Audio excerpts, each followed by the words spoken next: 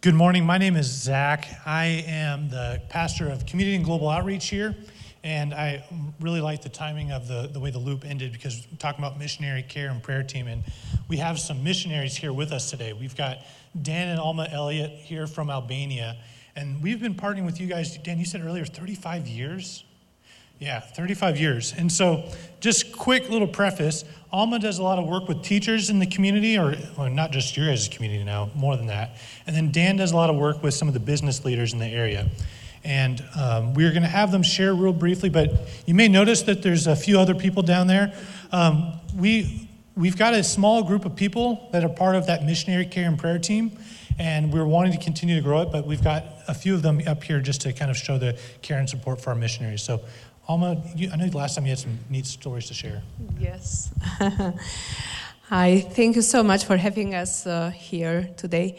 I'm Alma Elliott, and I've been working as a missionary in Albania for 30 years this September, which is unbelievable, as soon as Albania freed up from communism. So for 19 years, I've served in student ministry and national ministry, but this last 11 years, I've been serving with teachers, and I'm enjoying it a lot. There are so many stories that I could share with you, but I want to share just my two things that have given me most joy, especially this last year. You know that pandemics hit globally, and there were all kinds of things, bad things that happened also, but for our ministry, it gave us possibilities.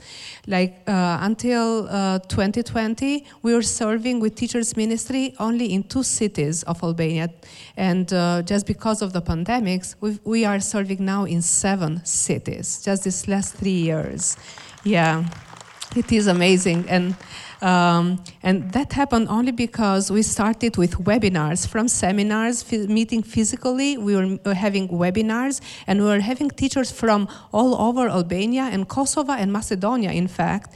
And then just last year, so this is one of those joys for this last year, is that this small town, Bilisht, in the southeast of Albania, they were having teachers that were coming to our webinars, and we wanted to reach out and be with them physically. So this pastor of a local church reached out to us and told us, can we partner together because we have teachers that would be interested here. So we, with the help of God, went and did a physical seminar in September. And there were around 35 teachers that came to this seminar, and after that we had 12 teachers that came to an evangelistic small group that started throughout the year. And out of those 12 teachers, we are having now 7 teachers coming to our family camp that will happen in July next month. So praise God for that. Just within 1 year, we've seen so much fruit there. And another thing that that has given me much joy this last year especially is I was very busy the year before leading small groups, many small groups, but I didn't know where individuals were with God. And so I made a decision that while I'm leading some small groups, I'm going to focus on one-on-one discipleship.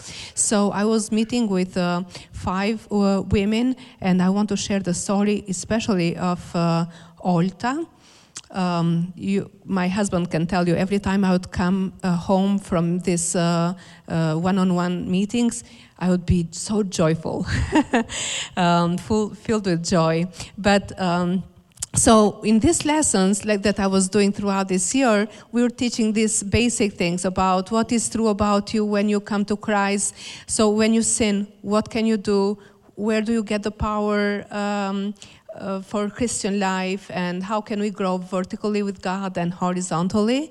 So when I came, just the first week of June, I was doing this last lesson about how to grow with Olta, and I challenged Olta and I said, Olta, there is so much potential in you, and God would love to use you if you have such a good heart and responsive heart towards him. If you could just let him He can use you mightily. And she said, I'm ready, Alma. I'm ready to be used by God. And then I said, but you need to start and be committed to him first and foremost before you start and be committed to other people and being used by God. So I challenged her to start and read the Gospel of Luke. And then the next week, I called her and I said, have you started it? And she said, yes. And just this last Thursday, while I was here, in fact, in Oregon, she wrote me this message. I am reminding myself how much I have put myself too low or belittled myself, and I've been sad and victimized and lived like a victim, when I am a daughter of light, a new creation of the Almighty God, and I should not be of little faith. I should not be fearful for tomorrow.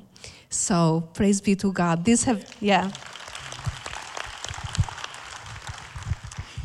Well, I just want to say how much we appreciate Rolling Hills.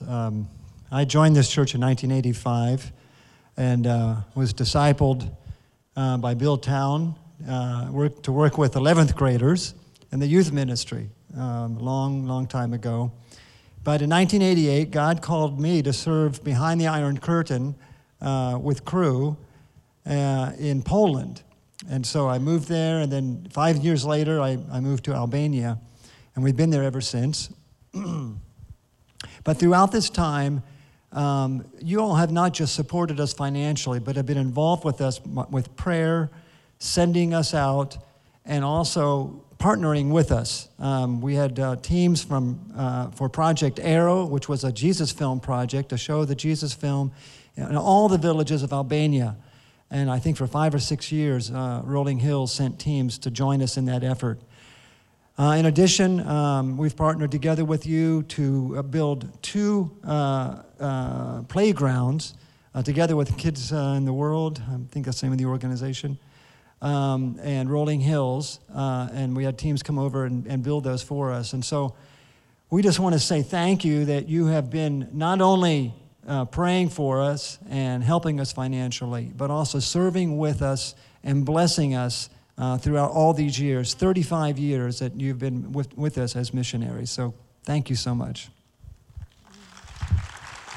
We're going to just take a second and pray for them. If you guys want to extend your hands out while we're doing that, I'm just going to say a prayer and then I'll give one last plug for them. Father, I just thank you for this time. I thank you that you allow us to hang out with our friends and partners in ministry.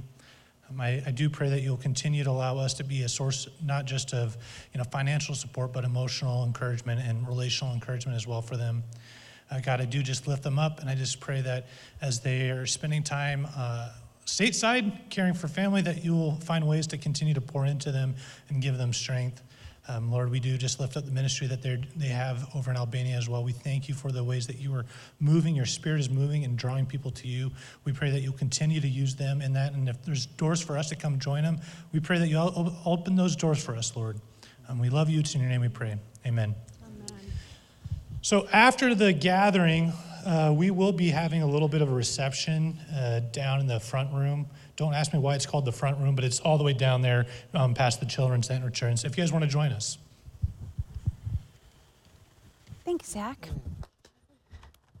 Good morning, my faith family. I'm Jen Gulbrandson. I'm one of the pastors here, and it is so wonderful to be here with you this morning. Happy summer, because summer is here, right? The weather is great outside. Oh, I love it. So this morning I woke up a little early, because I wake up early on Sunday. Sunday is not a day I get to sleep in. It's 6:20. I'm sitting reading my Bible, drinking my coffee, and I hear this noise. Psh! Any idea what I heard?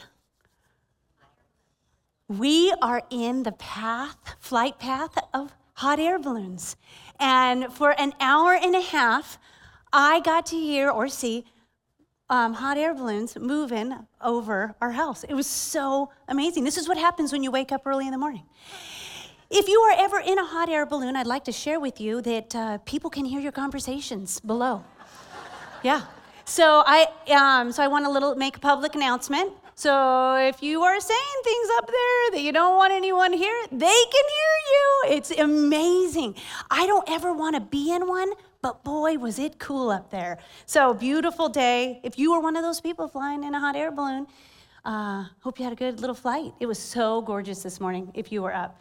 Well, hello, I'm so glad to be with you. It is so fun to be able to come and be a part of this Genesis series. Since January, we have been studying the book of Genesis, and we're not too far because there's 50 chapters in this book, and we've been moving along in this story. It begins with God speaking the world into creation. He spoke the world, and it was. Right out of the gate, Adam and Eve, he makes them in his image. We are the only ones that are made in his image as humanity. And God told them to go and live. And then in Genesis chapter 3, you find them making choices that God did not intend, and sin enters the world. There's brokenness between us and our relationship with God. And after that, Genesis, the author, moves at a rapid pace. He is clipping away really fast, and he is talking to people like Noah. There's a flood. And God is speaking to people, and it's moving. The author is moving so fast. And all of a sudden, in chapter 12, if you've ever driven a stick shift, the author is shifting down. And now Genesis is moving at a slow speed because God shows up in the life of Abraham. And in chapter 12, Bill talked about this on Mother's Day. So if you want to go back and review this message, it was amazing. In chapter 12, God calls this guy, Abram, out of the land of Ur and says, "Follow me." Abram at the time was not following God. And he says, "Follow me, Abram. I am going to make you a great nation. People will be blessed because of you." And he has this dialogue, and Abram responds to God, and he obeys, and he follows this God. And so since Genesis chapter 12, and now we're in 20, is the life of Abram, this man that faithfully follows after God. But he is far from perfect. He is not a perfect guy. And if you've ever read Genesis at all, you know that this book is messy. And sometimes you're like, "Lord, you're okay with this mess and us reading about it for thousands of years?" But it doesn't take away any of who God is and his character. In fact, it shows his faithfulness. It shows his love for us. And in Genesis, he is showing us, what does it look like to follow him? So last week, Bill shared in a message how Abram's name turned to Abraham, and his wife Sarai, her name turns to Sarah. And God meets them and says again his promise to them that they will have a son. The problem that we encounter is that Abram and Sarah do not have children. And God has said to them, "You will be a father of a great nation." Problem is, he doesn't have kids. They do take matters in their own hands, and we've talked about that in the weeks past. But God was really specific that this time between Abraham and Sarah, because of their union, they will have a child. And in 1 year's time, when God speaks to them, they will have a child. That's what we just talked about last week. So here we are in a story, Abraham's story, and him following God. And I kind of want to sometimes when I read Abraham's story, kind of hit my head, a little bit and go, or roll my eyes and go, "Seriously, Abraham? This is the choices you're making? Really?" But I can't be judgmental because even though I'm not making the same choices he's making, I can relate to him because sometimes old habits kind of creep back into your life. Even when you know better, you don't do better. Like you're like, "Oh, that's a struggle for me." Well, this is where we're in Genesis chapter 20. We are going to study together. Abraham knows better. And he still finds himself doing old patterns. And like I said, I want to be judgmental of him, but I can't because I know better too. When I was a teenager, I was a real sass, really disrespectful, really knew how to use my words for the wrong. My parents are here today. They don't live here, but they're visiting. And if you're sitting by them, they're kind of over there. You're hearing them probably laugh and going, they might even say she's downplaying it, because I was really disrespectful. And it got me in a lot of trouble. I was not good in school, but let me tell you, if you could get a grade in sass and disrespect, I was getting an A. Teenagers in the room, don't follow my suit. It will not go well for you. Don't be a Jen. Here's the thing, is I could use my words to uplift people, or I could use them to hurt people. And sometimes when I was a teenager, sometimes I didn't care. And I wasn't aware of what I was doing, and I could be really hurtful. So one day in my late teen years, me and my dad were in our front yard.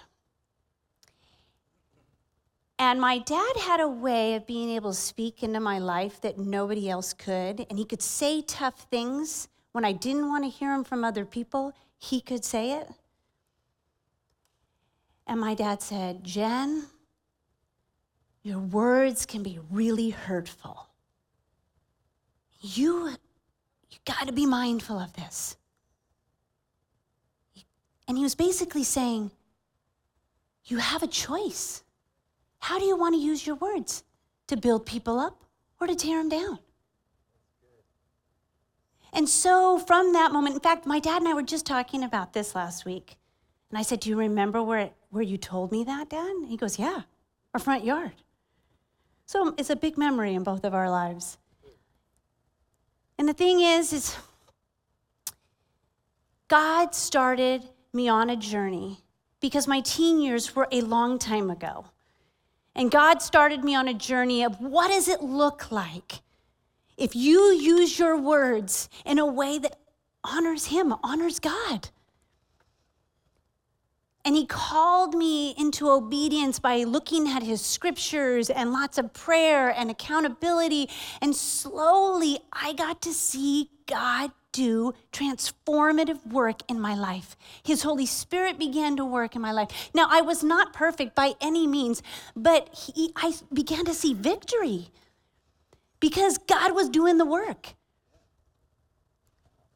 Well, this last late winter, I was really, really stressed out and really upset over something.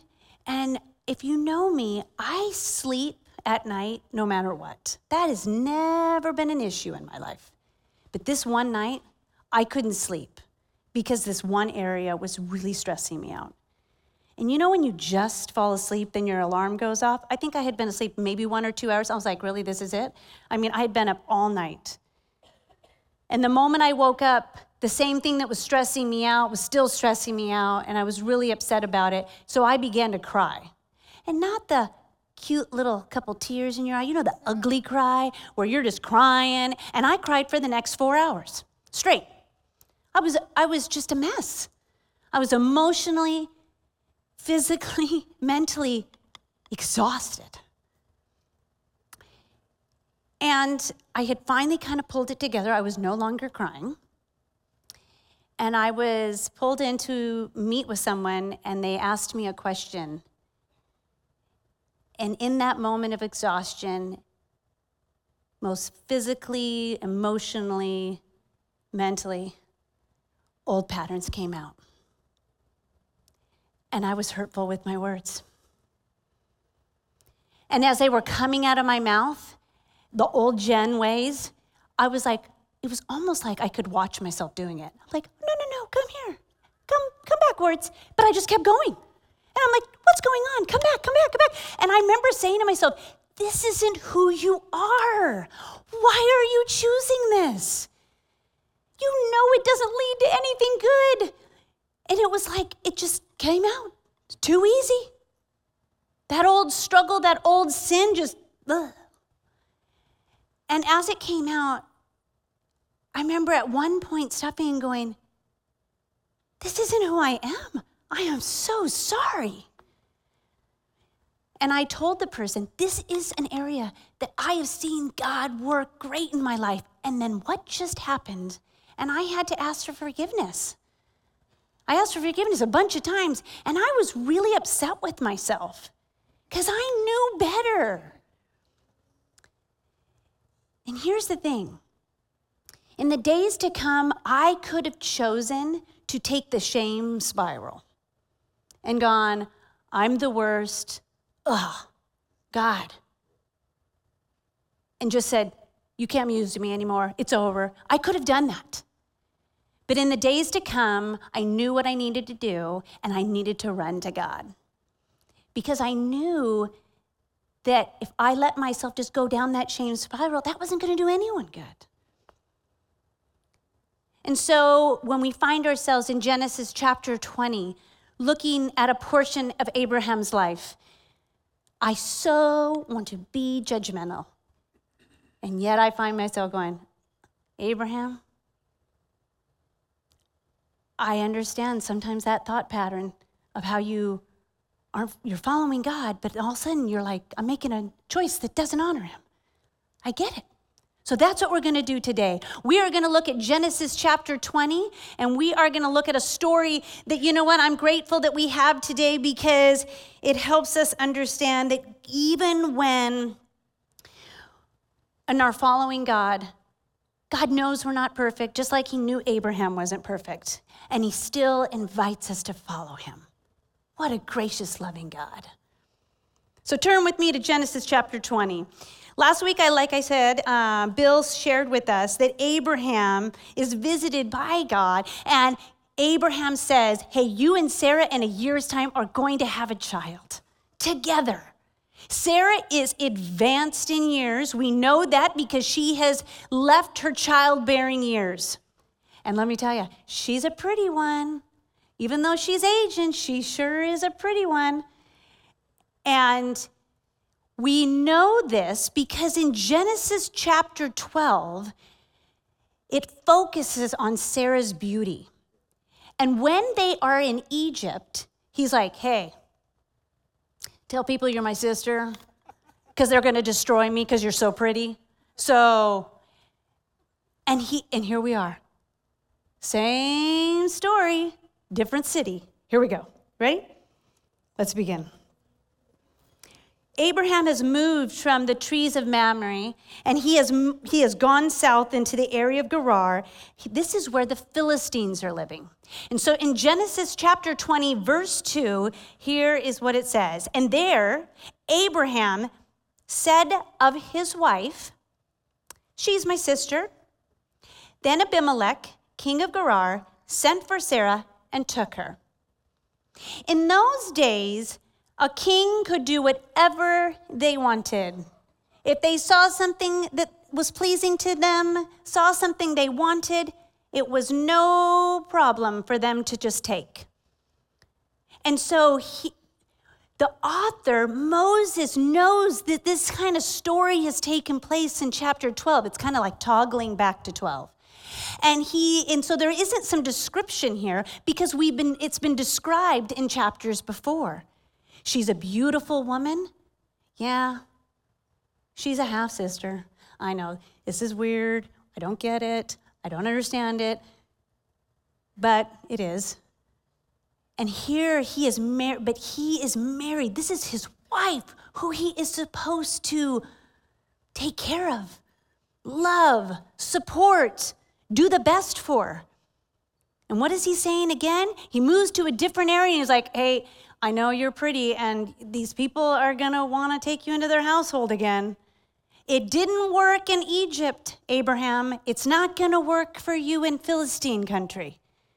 And so here Abimelech takes Sarah into his house.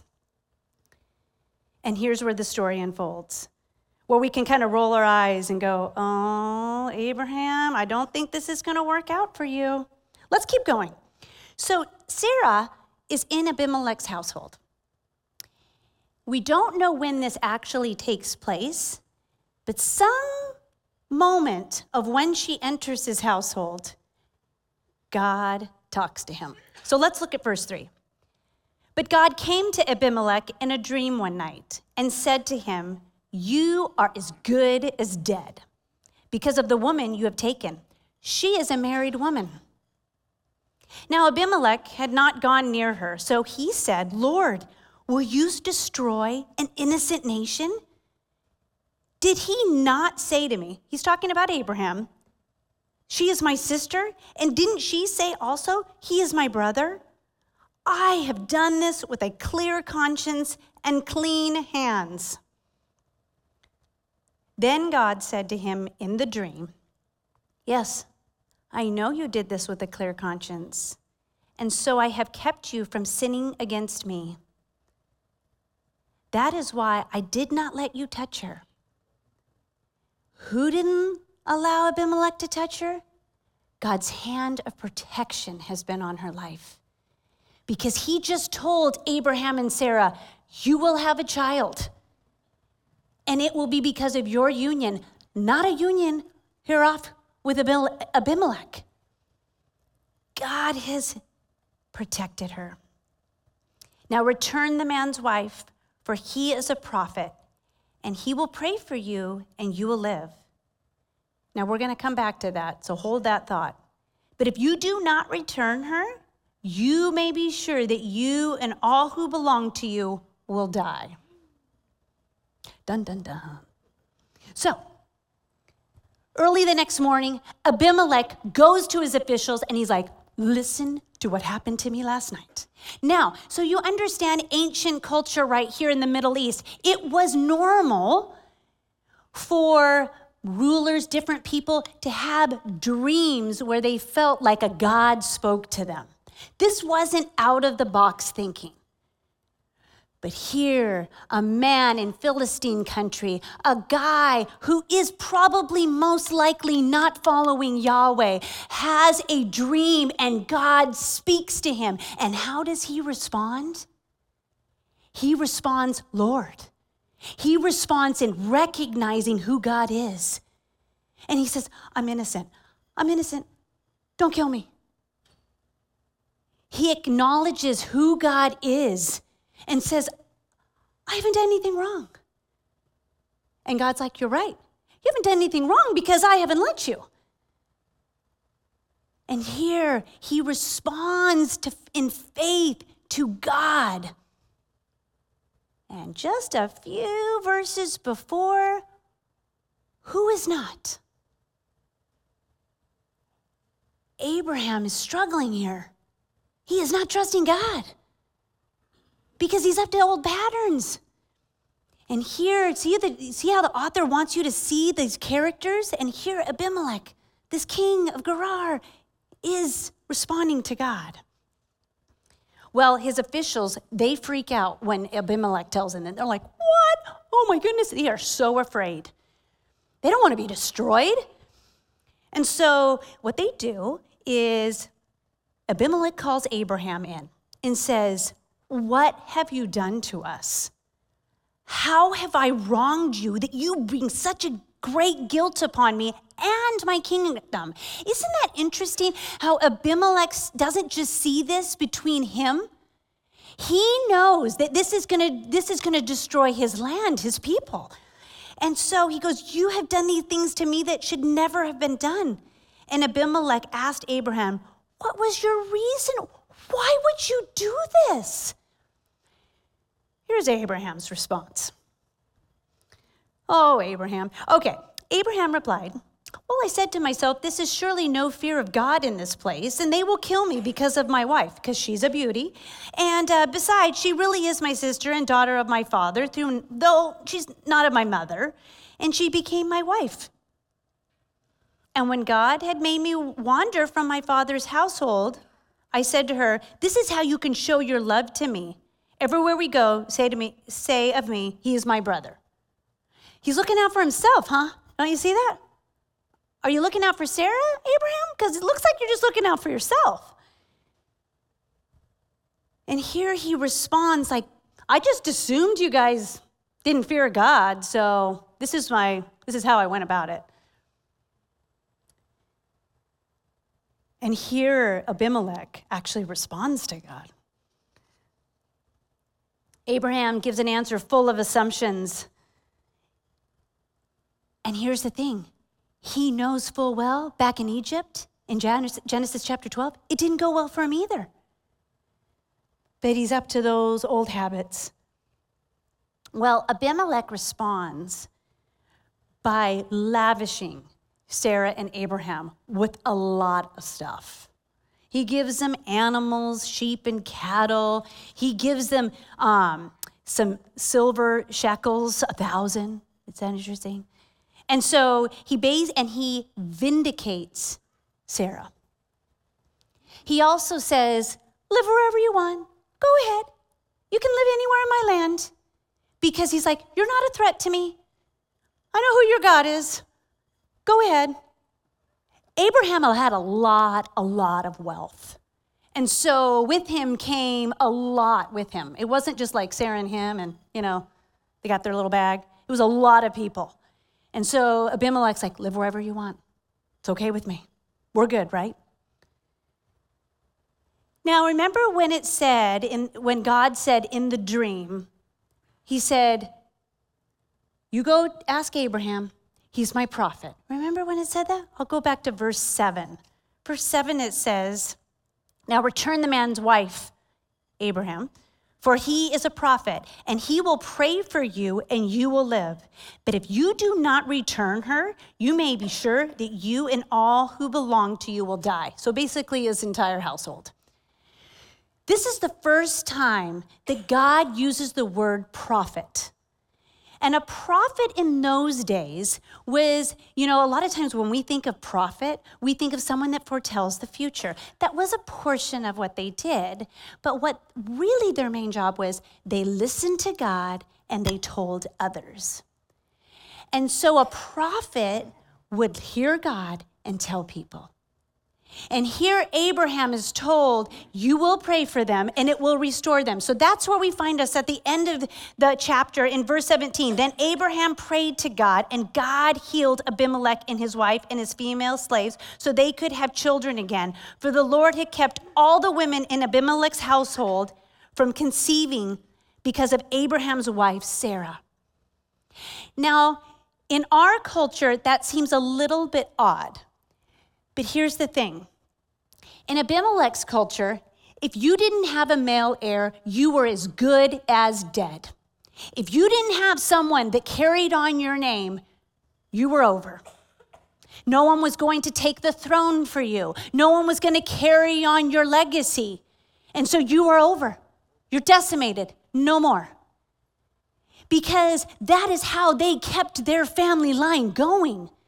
And God was like, I will not let your family line keep going until Abraham, the prophet, prayed for Abimelech's household. And God restored Abimelech's house. And I think it's interesting because here we are reading about Abimelech. His name didn't go away. God used Abraham to pray for healing. And through that prayer, God healed Abimelech's household. Abraham just messed up, and God used him. A man that's not perfect, a man that chose a repeat sin again. And God's like, I'm still going to use you. Different city, same method. We watch Abraham have these amazing faith moments. And then we watch Abraham going, really? Didn't you learn from last time? And in that moment, I go, kind of sounds like us humans today. One moment I can be trusting God and just, I'm so excited, Lord, we can do this. Your spirit, I want your spirit to work through my life. And then the next moment I'm like, why am I choosing old habits? Habits that I know full well are not good. They don't honor God. They don't honor the people around me. They're not good for my life. And I'm like, I know better. I get him. I get that area that is a struggle, and instead of turning to God, I turn to the struggle. I know better, and even when I've seen God work in my life. And the thing is he has worked in my life, and he was working in Abraham's life. Bill talked about that. Abraham's faith journey was growing, and he still chose what he shouldn't have chosen. And in that moment of weakness, when we choose what we know we shouldn't choose, what we know won't lead to anything good, what do? What we see here in this story with Abraham is that Abraham responds to God and follows him. Now, you might be going, well, I don't know where you're totally getting that, Jen. It's in his prayer, but it's also in the chapters that follow. Abraham continues to follow after God. God does not give up on Abraham, and Abraham does not give up on God. So that is a great thing for us to remember, that even though we are in this, maybe we're struggling with something, and we might mess up, and we might find ourselves frustrated in our walks with God, don't beat yourself up and just think about all that negative self-talk. That negative self-talk is going to take you to dark places. It's going to make you want to hide from God. It's going to make you want to run from God. But what God is calling us to when we are frustrated and we know we haven't chosen the way God wants us to live is we are to respond to him. I know you love me, God. I know you exist, and I want to talk to you. Tell him what's going on. Tell him what you did. He already knows, but there is something so good and healing when we say, this is what I did. God, this is my stuff. And you know what God's going to do? He is going to take you right back. He is going to love you, and he's going to receive you because that is who he is. And the reason why we know that is because his scripture, the entire Old and New Testament, has people that are unperfect, that when they came back to him, he embraced them. He says, come to me. We don't have to have it all figured out. That's the amazing thing about God. He does. And so we come to him in our frailty and we go, I've messed up. I got to be honest with you, God. And we receive and accept his forgiveness that he freely gives to us. And then we ask God to guide our next steps. We ask forgiveness, and then we say, God, I need you to guide me in this area. Maybe he's going to point you to his scripture, like he points me to James chapter 3 when it talks about the tongue. And then what does it look like to honor him with my mouth? Maybe you need to have accountability around you, and you need to have people that are followers of Jesus holding you accountable, encouraging you. And when you're like, I messed up again, it's okay. Keep going. Keep your eyes on Jesus. We were built for community. That is the way God designed us. And so he wants us to respond to him, and he wants us to care about each other. And so maybe we ask people to join us in this journey. Maybe part of it is what you're struggling with is what me, and I had to go and I had to talk to that person I wronged, and I had to make it right. So maybe your step forwards, or you have to make that better. You have to ask for forgiveness. You have to have an honest apology. Here's the thing, is God invites us when we know that we've messed up to come back to him. And he loves us so much. And so talk to him. He's ready to hear from you. Put the shame aside, because shame is not what God intends for us. He doesn't want us to feel shame. He wants us to be honest, but he doesn't want us to feel shame. So we put the shame aside and we go to him and we say, I don't have this figured out, God, but you do. And you're going to help me with this path. And you know what? I can stand here today and say, I'm really glad I didn't choose that shame cycle. I'm really glad I chose to run to God. Because in that moment of real hurt, because I was hurting before and then I was hurting because I made the bad choice, God brought me a lot of healing. And I felt his love and his acceptance. Let's pray. Lord, we thank you so much for who you are.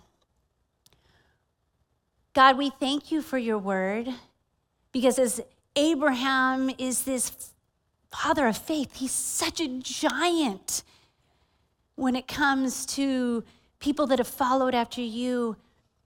He's also a real guy.